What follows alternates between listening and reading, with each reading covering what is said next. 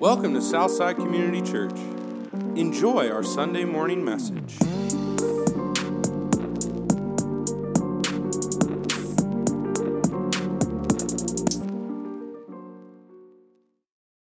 So imagine going to a gym and you walk into the gym and there's a bench press there and there's 1,000 pounds on the bench press. And someone comes up to you and you've never lifted weights in your life. You've never lifted a weight in your life. There's 1,000 pounds on the bench press. And someone comes up to you. We've got some guys that can really teach you how to do this well in this church. And they say, here's the technique. Here's what it looks like to bench press and not injure yourself. Here's what you do with your shoulders and your back and your head, and you stay flat on the bench, or you don't lift your butt off the bench, and here's how you avoid hurting yourself. And they teach you, they give you all the instructions for bench pressing, and then they say, okay, there it is. You know how to do it. Now sit down and lift that 1,000 pounds, bench press that 1,000 pounds.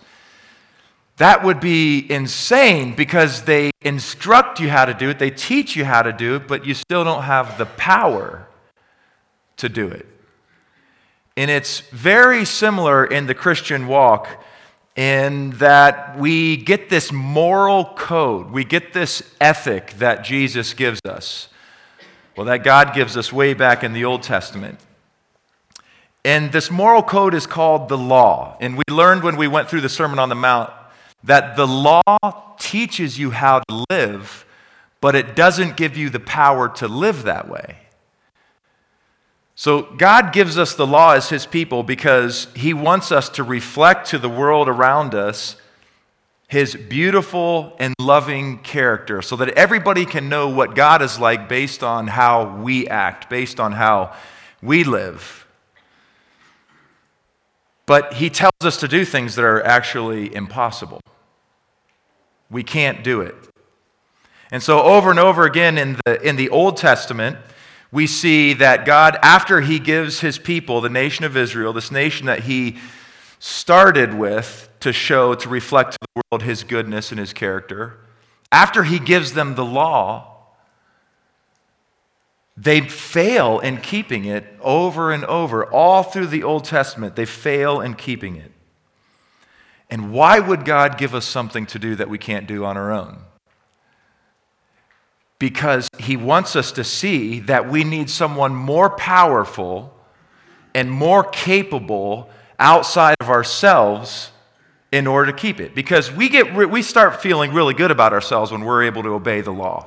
We feel really good about ourselves. And we're not supposed to feel really good about ourselves. We're supposed to feel really good about God and His capacity, His ability, His lending hand in helping us live lives of obedience. God asks us to do things we can't do because it makes us acutely aware of our need for Him. Now, imagine going back into the weight room. There's 1,000 pounds on the bench. Someone gives you instructions on how to do it. And then you sit down and they say, go ahead now, lift this 1,000 pounds. You still have the instructions, but you don't have the power. And then they put a beast of a human being in the spotting position, and then a beast of a human being on the left side and on the right side of the bench press, and they say, now do it, and we're going to spot you. We're going to help you do it.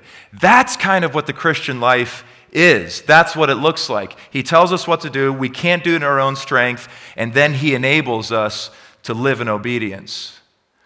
So the Old Testament, if we think about this in very simple terms, the Old Testament introduces us to the instructions of the law. The New Testament shows us where we get the power to obey the law. That's a very simple way of saying it, but essentially, that's how we relate to the law today. And we're wrapping up a series on what it looks like to have a quiet time. We don't want quiet time to be a duty or a drag. It should feel like delight because it's all about connection. So we're putting together a goal for all of us by the end of the year to have this quiet time with the Lord that is enjoyable and that is sustainable and that's been enriching and feeding and nourishing us through the year. So the elements of this quiet time, it's in your notes, is silence, starting your time with a brief silence. and then reading a psalm. I would suggest reading the same psalm for the entire week, and then reading through the gospel just a paragraph at a time. Gospels, the biographical accounts of Jesus in the New Testament, Matthew, Mark, Luke, and John. And then journal a little bit, something that you're learning, something that stands out. Don't try to be super profound. Just journal something that you learned from the passage.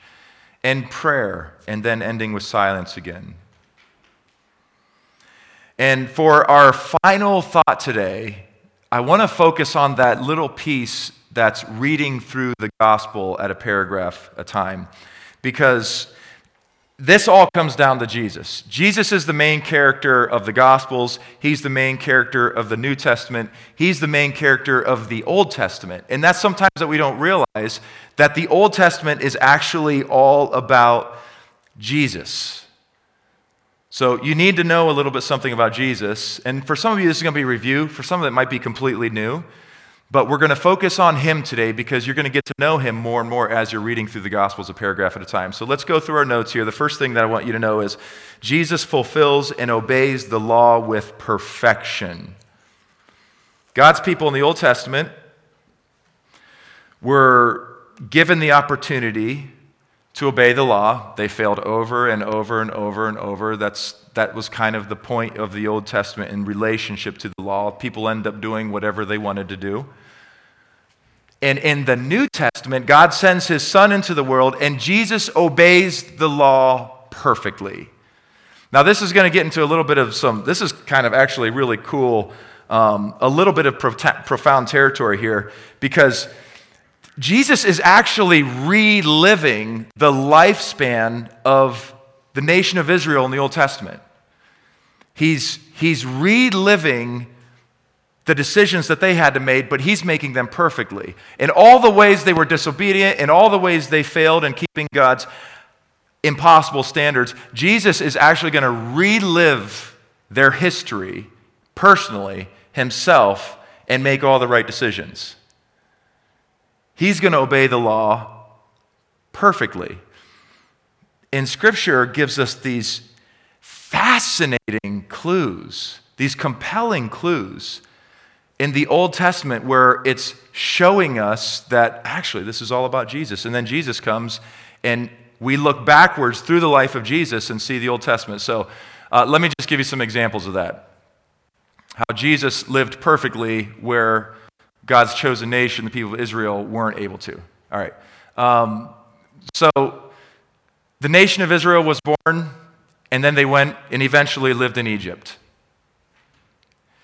And they were freed from Egypt, but they lived in Egypt for a while. So in order for God to help us think back to Israel when we're looking at the life of Jesus, Jesus was born. And then there's this guy named Herod who was in political power. He wanted to kill Jesus. So Jesus' half-dad, Joseph, was warned in a dream about that. And where'd they move to? Egypt. The nation of Israel spent 40 years after Egypt in the wilderness before they entered the Promised Land. How does Jesus point back to that? Jesus spent 40 days and 40 nights in the wilderness before he launched into his public ministry. The nation of Israel passed through the Jordan River in order to get to the Promised Land. That was kind of a big deal in the Old Testament. Jesus passed through the Jordan River in his baptism before he launched into his public ministry. The nation of Israel, their leader, went up on a mountain to receive the law from God. Jesus went up on a mountain, Mount Sinai, Moses went on Mount Sinai in the Old Testament. Jesus went up on a mountain to give a deeper interpretation of the law that Moses received. The nation of Israel had 12 tribes. Jesus picked 12 disciples. It just goes on and on and on and on. The whole point of the Old Testament is summed up in one word. It's Jesus. It's all over the place. And once you see it, you can't unsee it. The whole point is, where God's people were not able to live in perfect obedience, Jesus was. It's kind of like, and I've used this illustration before, but it's so good. It's The Sixth Sense. It's that movie. I won't give away the ending this time. I think last time I gave it away. At the end of the movie with Bruce Willis, who's an underrated actor, Tremendous actor. Even back in Moonlighting with Sybil Shepherd, but I'm not going to get distracted. So Bruce Willis, great actor, Sixth Sense. And at the end of the movie, this reveal is made that is just mind-blowing. You didn't see it. There's no way you could have seen this ending.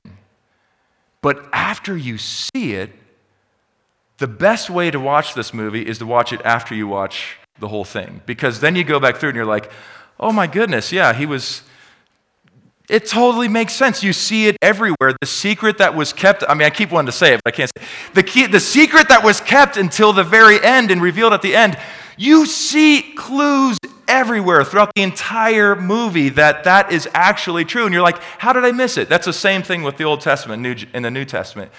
People's eyes were starting to pop and open after Jesus was resurrected, and he started telling people and showing people, walk to Emmaus. He gives this long sermon about, look, the whole Old Testament was pointing to me. That was the whole point. So, that's the big reveal. The first thing we find out is Jesus fulfills and obeys the law with perfection that we wouldn't be able to obey without him, that the people in the Old Testament before Jesus weren't able to obey. 2, Jesus provides the path of what perfect obedience looks like with his life and teachings. The whole point of Jesus, whenever he teaches in the New Testament, is to say, it's not just hard to obey this, it's impossible. You can't. Because the point of the New Testament isn't to help you become a better person, it's to help you become a dependent person on God instead of yourself, which is correcting the first sin we did when we thought we were God. The law just reminds us that there is a God and it's not me. And I think I need his help to obey it. So let's modernize. Let's take, for example, one of his teachings. Well, let's look at the Sermon on the Mount. And I was thinking of a way, what's something for me that's really difficult to do that I can't do in my own strength. And one of the things that really gets me, we've got some semi-truck drivers in here that are awesome, wonderful people, and they don't do stuff like this, but 1 out of 1,000 semi-truck drivers, for some reason, they'll get behind me on 30 and they will be like this far from my bumper.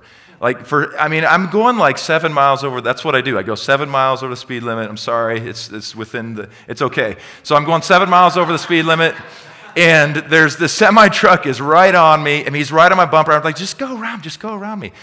So it's actually easy for me. I can do this in my own strength when he or she goes around me to not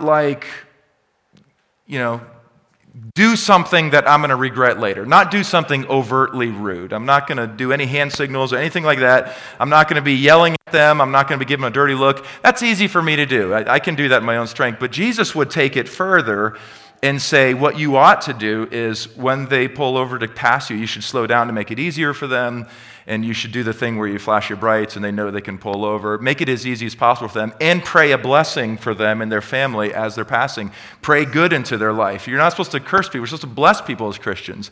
And the hardest thing to do is to bless those who curse you. And that's kind of one of the proof evidence that you're actually a Christian, that this thing is real in you because you want good things for people that want bad things for you. So that would be an example. For me, that would be really hard to do because it's such a pet peeve, and it's an opportunity for me to say, okay, God, I'm obviously not there yet. You got some more work to do on me. And that's a lot of times what I pray in situations like that. All right, in the New Testament, Jesus teaches us a new way of living, where we are giving radical love and grace to everybody. And it wasn't just Jesus' teachings. He didn't just talk about this, he lived it. The gospel accounts, we've talked about this before, give us case studies. What does it look like to live a perfect human life?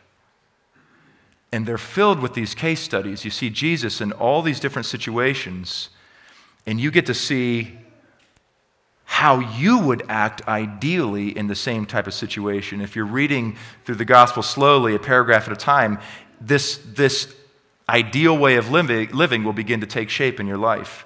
So I'm going through Luke. And some of you saw this on Facebook this week. I got a lesson in people pleasing. Like, there's a paragraph in Luke that's all about people pleasing for me. And you can look it up later. It's Luke 4:16 through 30. Jesus goes back to Nazareth where he was raised. It's hard to do ministry where you were raised. It really is. And he goes to the synagogue. And when you went to the synagogue, you're a Jewish man, you could go up and you could read from one of the scrolls. So they handed him a scroll. And it was Isaiah. It's a really hard book. Jesus opens it up and he reads, Spirit of the Lord has anointed me to proclaim good news to the poor. He reads this section of Isaiah that everybody in the room would have understood that's talking about the Messiah. They would have all known it. And then he sits down. It says everybody's looking. In the synagogue, everybody's looking at Jesus. He sits down. They're all staring at him. And he said, today this scripture's been fulfilled. He's saying, it's me. It's a claim that he is God, that he is a Messiah. And at that point, it says, everyone in the synagogue is speaking well of him. They marvel at his gracious words. Think about that. He's in this big room. He's in a church. And everyone's marveling at his gracious words. They all think, everybody thinks really well. What a guy, man. That guy's awesome. They love him. Now, this was a very misguided, hard-hearted group, and Jesus knew that they needed to hear some hard things. And I think I would have not said those things because I would have enjoyed everybody in the room liking me. But Jesus can't leave well enough alone. He loves them so much that he says some really hard things. I mean, no one ever trained him in the principle of a spoonful of sugar helps the medicine go down. He just gives the medicine. He doesn't give the love sandwich where you say something nice and then you give them the hard news and you say something nice at the end. People walk away from the conversation like, well, was that affirming or was that a bad conversation? I'm not really sure what that was. Jesus just gives it straight. He does not mess around, especially when people need it, but he always says it in love. So he says some really hard things to this group. Basically, he's saying, you guys wouldn't recognize the Messiah if he was sitting in the room with you. Like, you're going to this place is going to reject people because you've done it in the past. You're going to reject me. That's essentially what his message was to them.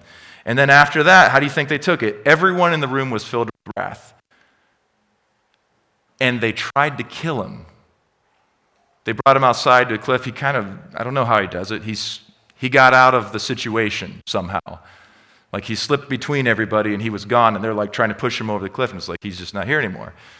They started just loving him. They thought he was great. And then he talked. And then they tried to kill him. There's a lot of lessons in there concerning people pleasing for me. There's a lot of things that we can take away from that.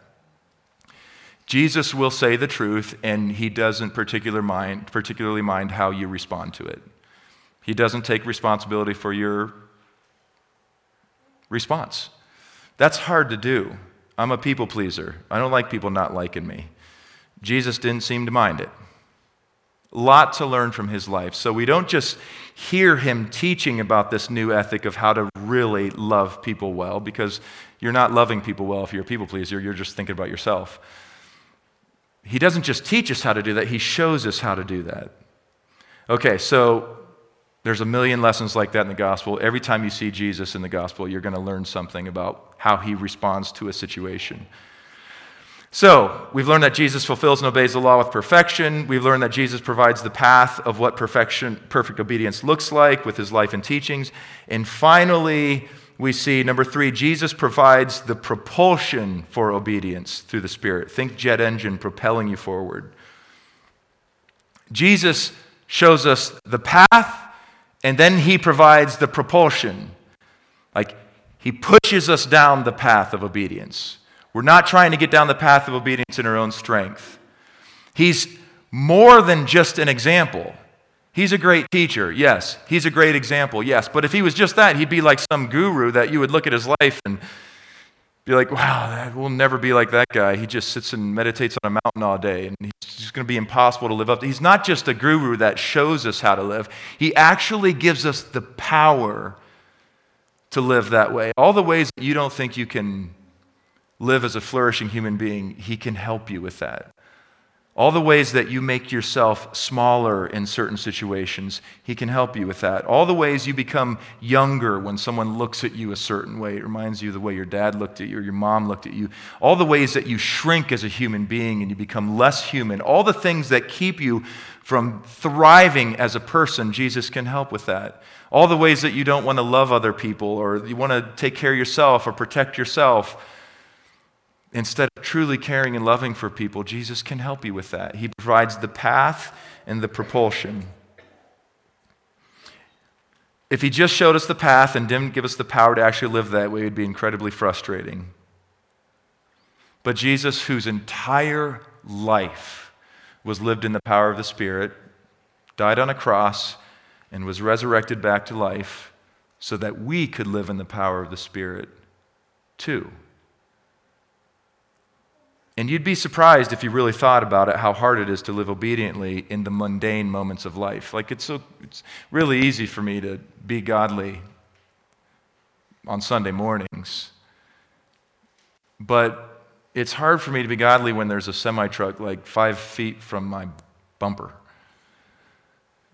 It's hard to show up to work every day sometimes.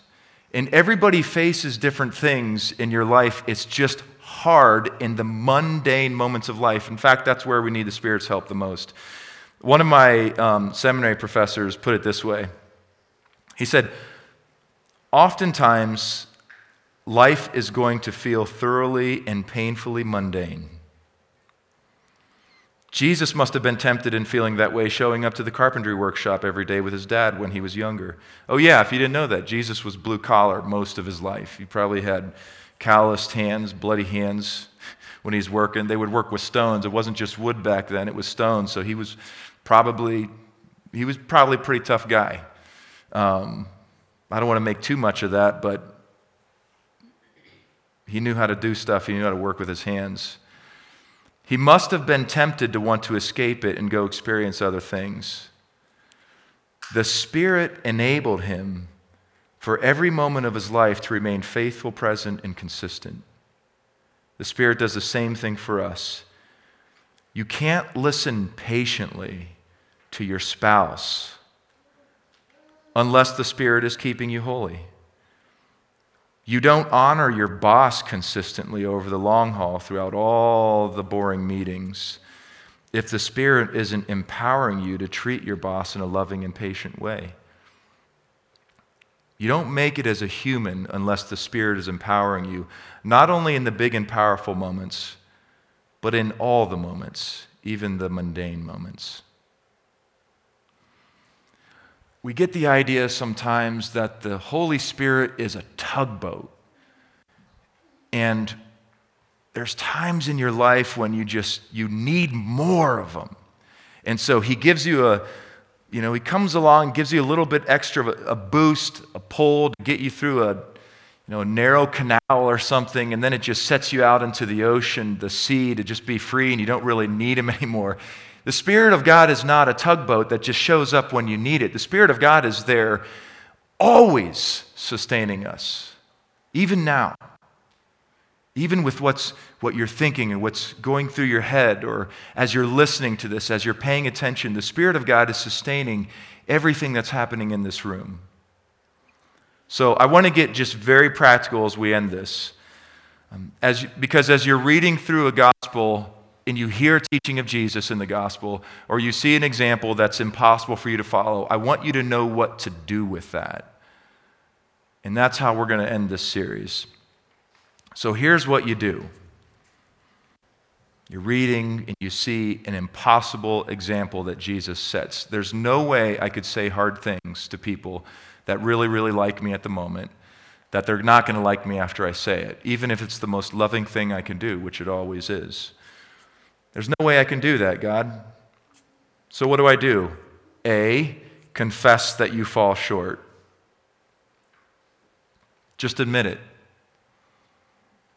I'm not there, God. I am not there. And apparently, I'm more concerned about myself than I am loving people enough to have these conversations. Admit how your disobedience hurts other people. This is a big one, I think, that sometimes we miss in prayer. When we're confessing a sin or a way that we've fallen short of God's perfection, don't just think about it how it relates to your relationship with God. How does it relate to the people that are hurting because of your lack of whatever, because you did whatever? And confess to God, man, I really hurt these people because I said this or I was impatient. I hurt this person. That's an important step in it.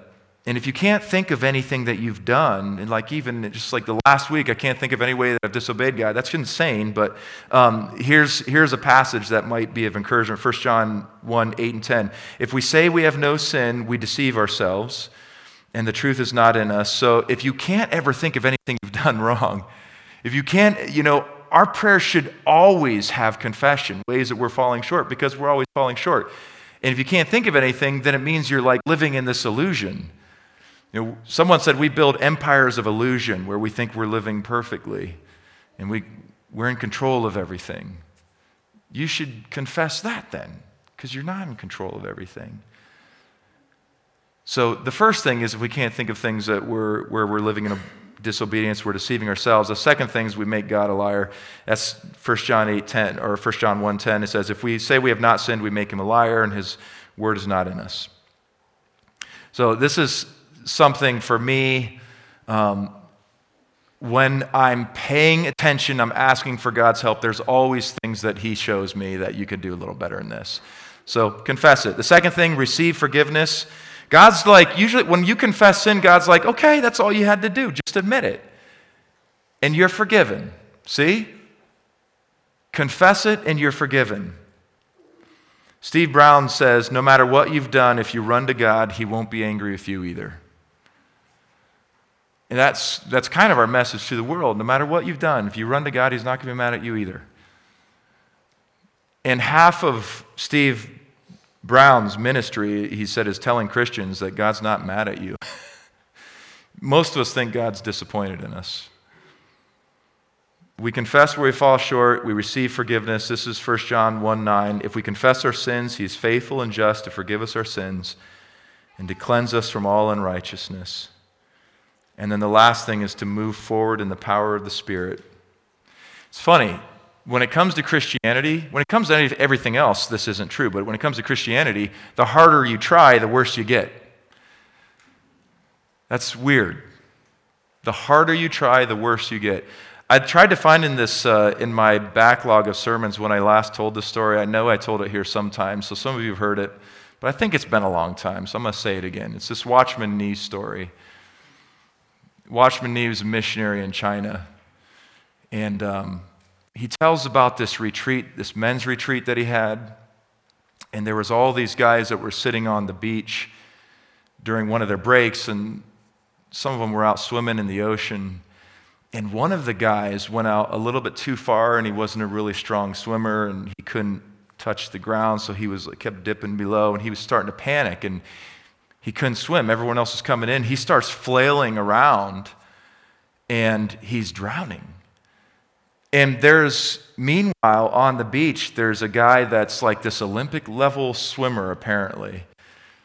And he's just sitting on his chair watching this guy flail around, and people are starting to get uncomfortable. Like, dude, you see what's going on out there? You're going to get up? We're not strong enough to do something. Are you going to help this guy, or are you going to just sit here and watch? And the guy's he doesn't even look at him. He just keeps his eye on the guy. He's just watching him.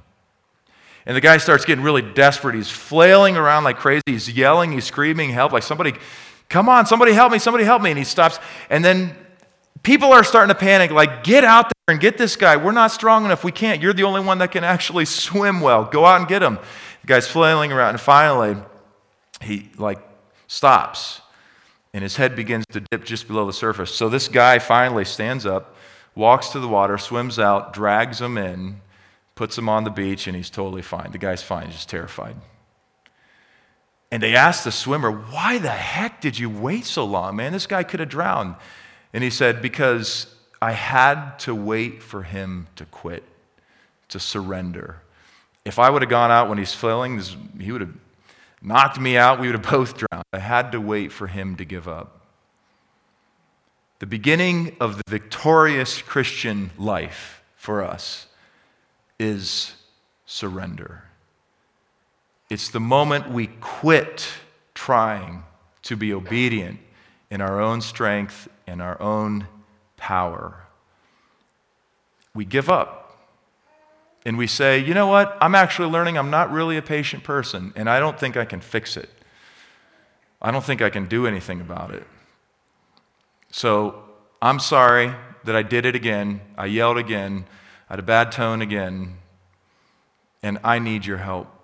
Have mercy on me. And that's the beginning of the journey towards obedience, towards real change. Because, the saddest thing in the world, I've said this before, the saddest and most pitiful thing in the world is if someone were to come back to this church in 5 years and look at each of us that are here right now, and we haven't changed. Like, we just got older, our skin got older. We haven't become more gentle and gracious and others-focused, less obsessive about ourselves, more thinking about how I can lay aside my own comfort to make someone else's life better and great, less fragile emotionally, because dead people don't really feel all that much. We've been crucified in Christ and been raised new in Him as well. The saddest thing and the hardest thing would be for someone to come in and see that we haven't actually changed at a deep level. And that's one of the things that your quiet time will enable you to do, to change at a deep level. But it begins with surrender.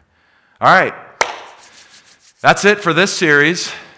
Next week, Pastor Al is going to be teaching part 2 of the 3-part contentment series. He did it after Christmas, the first part, and he's going to be doing part 2 next week. And then after that, I have a one-time standalone sermon I'll give. And the week after that, then, we are dipping into Ephesians. And you can be praying for me, because if Isaiah is the Mount Everest of the Old Testament, Ephesians is the Mount Everest of the New Testament. It is a doozy. I have no idea what he's saying in the first 3 chapters, so be praying for me. We'll start that in 4 weeks. Would you pray with me?